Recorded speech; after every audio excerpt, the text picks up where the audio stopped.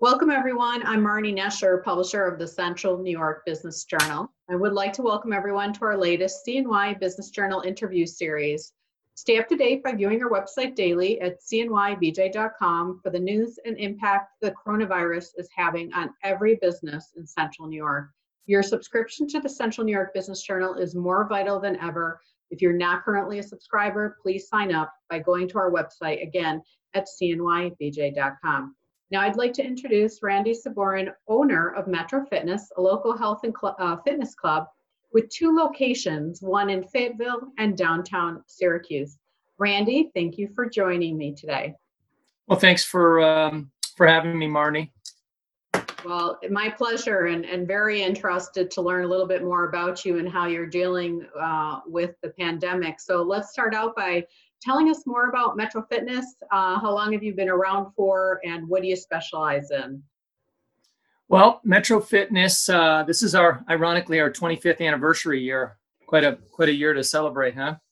But I started Metro Fitness as personal fitness, a small personal training studio in downtown Syracuse in 1995. My passion was to be a physical education teacher, but it was very difficult to find a job in the early 80s, 90s, and turned my passion into the fitness industry. So our foundation has always been strong in personal training, although we've evolved a great deal in 25 years into, our current offerings, which still is very heavily in personal training. I had medical exercise experience. I opened up a post-rehab medical exercise facility and shared space with Crouse Hospital's outpatient physical therapy department for 15 years. So dabbled a lot in rehab and brought that into our health clubs as well. So all of our trainers have to have backgrounds in exercise science and be very specialized certification. So that's really our strongest offering through the company. All right, and then can I ask what phase is your business fall into for the reopening? Well, we're going to open with some restrictions in phase two. Phase two. As long as your gatherings are less than 50, then phase two with your appropriate social distancing and signage and disinfecting. We're preparing for that now, and we're probably going to open one location first. Would be very challenging to simultaneously control two environments. I say that to you, but we're not completely sure. We're evaluating whether that's going to be a possibility or not right now. And that is actually one of my questions. What are you doing to prepare? What is it that you feel like you need to do? And have you received any specific guidelines from the county or the governor as to what was mandated, or is it really up to you to make a decision? Well, I've been watching a lot of webinars, that are industry specific, because our industry is unique. And I think a lot of business owners are looking to their industry leaders to help them design. And of course, CDC and your state officials are going to ultimately give you the okay with your plan. But the safety of our staff and our members is the priority. So we've looked into the disinfecting distribution equipment. For us, because we have a large footprint, it's going to be more than just a spray bottle and a rag. We've gone ahead and purchased a misting distribution system that can quickly spray the appropriate disinfectant, which is rated to kill COVID, and it has to sit on the equipment for a period of time. So we'll be periodically closing the studio to disinfect areas, and then throughout the day. And signage, lots of signage, with emphasizing social distancing. We're evaluating taking temperatures, masks, sneeze guards for the front desk, and gloves, all of that. Certain areas that are just not going to be accessible we're looking at opening in phases, just like businesses are opening in phases. So when we open, we'll be in what we consider phase one, and that will restrict certain areas of the club. We're not going to open up our steam rooms. Lockers will be marked off. Only certain will be available. They have to pick their key at the front desk. No towels, no water cups, no water. They're going to bring their own water. So, we're just trying to keep it as safe and disinfected for everybody. Sounds challenging. And then what about, I'm just curious myself in regards to masks. What is the protocol and how does somebody actually work out with a mask, especially cardio? Yeah, Marnie, it's a great question. In our industry, we don't want to risk anybody having a cardiovascular episode because they have a restriction in their airway. And a mask, could present some breathing challenges for members while they're exercising. So that's why we're leaning more towards the temperature taking, at the entrance. And, that our staff may be required to wear them. But as far as people exercising, we may just resort in the temperature taking. And still, everything is day to day because it hasn't been told to us specifically what we have to have our members do to access the club. So if it's left up to us, then we'll probably lean towards the temperature. Okay. And can you share, were you able to take advantage of any stimulus that was offered? Yeah, that was a painful process, as a lot of business owners, I'm sure, have shared, but we did. And we have been mandated to be closed. So we have not got a lot of staff. We have a few trainers that are doing virtual training and some managers that are still working. But for the most part, I had to lay everybody off. So now the PPP funds are going to be utilized to bring them back in this, first phase of ours for, training and operations and custodial. So we were able to use it. It's going to be a challenge on the timeline that they're giving us because we basically have, 2 months of not being able to bring employees on. There's nothing for them to do if we are mandated to be closed.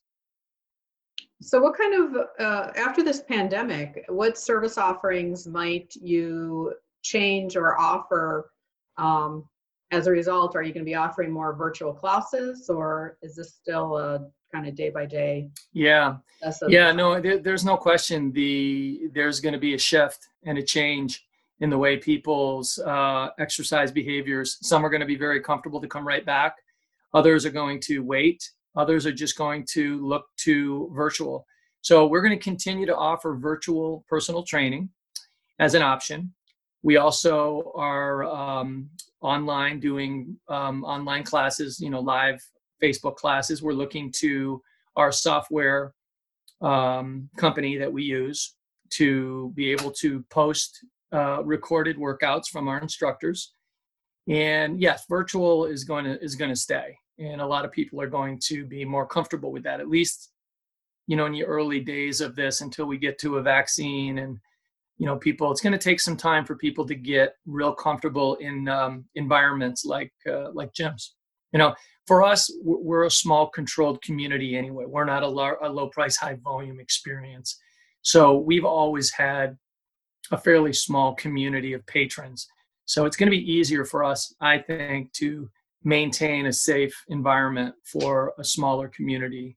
But we're guilty by association in that we're still considered a health club, even though we're more of a specialized hybrid boutique health club. So you have a lot of challenges ahead of you. As businesses reopen, downtown Syracuse most likely will continue with some workers continuing to work remotely. How will that affect your business since you have a downtown location? Yeah, I think that, I've been personally in contact with a lot of members. We've been very transparent in trying to stay out in front with our communications. And the personal training clients that we do work with either live or work downtown already. And even if they're remote, that'll be an option for virtual.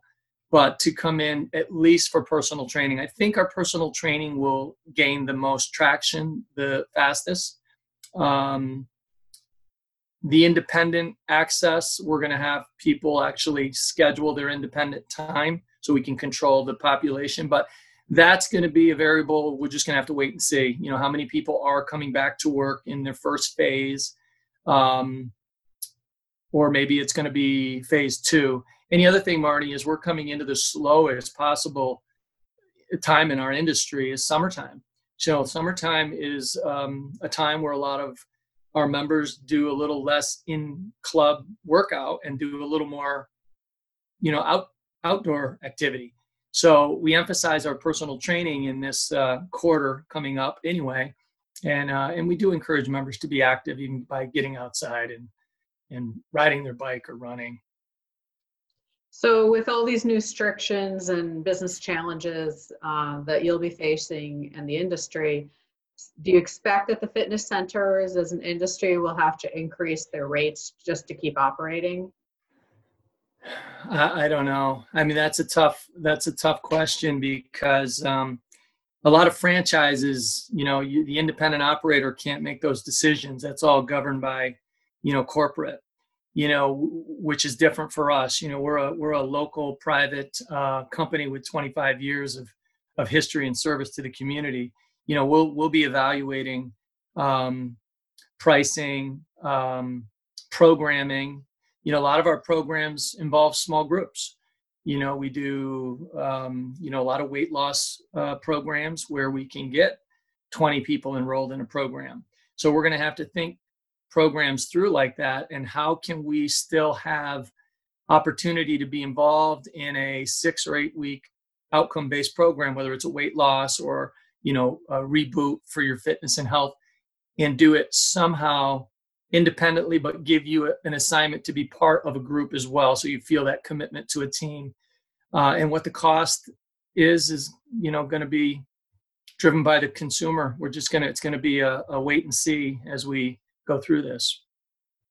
Well, you have all these additional costs that you now need to implement, especially all these cleaning costs. So how do you even, determine what is a good price and what's not a good price? I mean, you can't sustain all those costs yourself. You do need to be able to make a profit. So I know it's a big burden. I'm just wondering if you have